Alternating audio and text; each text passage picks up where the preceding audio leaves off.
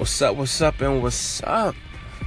You're now listening to, tuning in from somewhere, everywhere. Jay's Wisdom. Listen, real quick, I had a topic I was talking to a friend about, and I think I discussed it with a lot of people that already know me already on social media. But for those who don't know, this is what I love to do. Talk about things, have debates. Talk about things that make you think. That's all that matters, It's all about education. And speaking of education, I have an analogy for you. Hope y'all ready for it. Something real quick. I'm not going to hold you long today. But it's like this.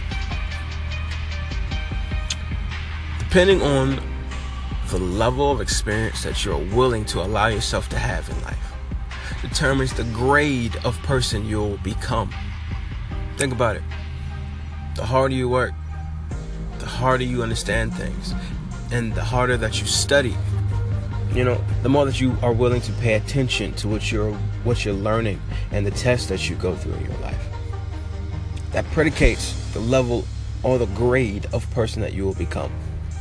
If you're always that person who's lackadaisical and always procrastinates, then you can't expect the future to be grade A.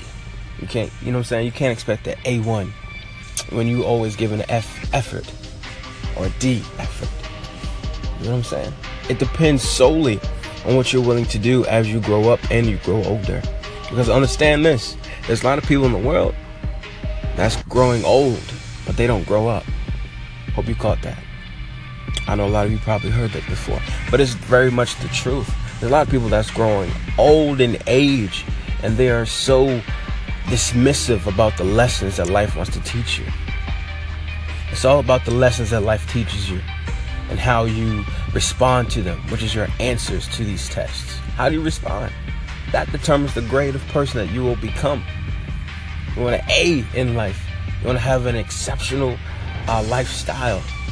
You want your life to actually matter and mean something to somebody else. Then you have to make sure that you'll sacrifice a lot of yourself and for yourself also. Please believe that there has to be a balance in your life in order for you to live healthily and live long.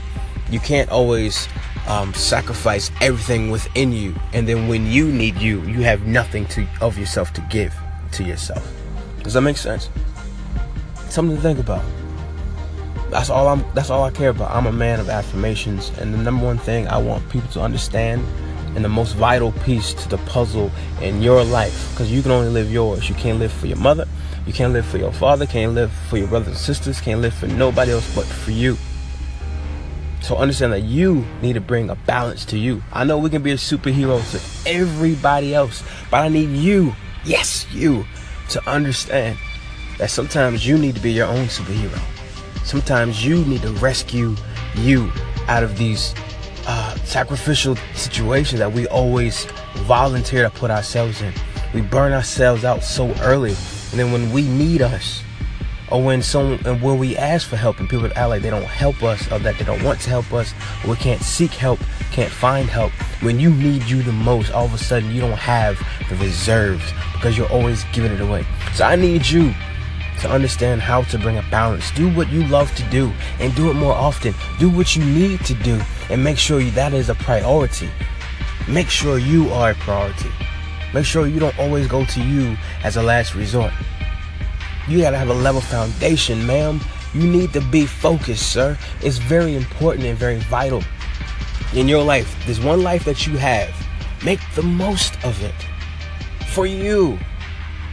I don't care. Listen, it's another thing I just thought about real quick. I promise to make this short, but I doubt it. But listen, there's so many of us who are so willing to volunteer to give our time away to people who will abuse it. If you don't learn how to give people help to help themselves, they'll always hold you down to hold them, to hold them up.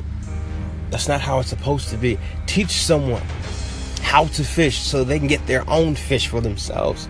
Don't always roll your line in and feed them and then never teach them how to do it for themselves. Something you have to think about. Jay Wisdom, holla at me. Let's talk about some things. We're gonna get well acquainted. Peace.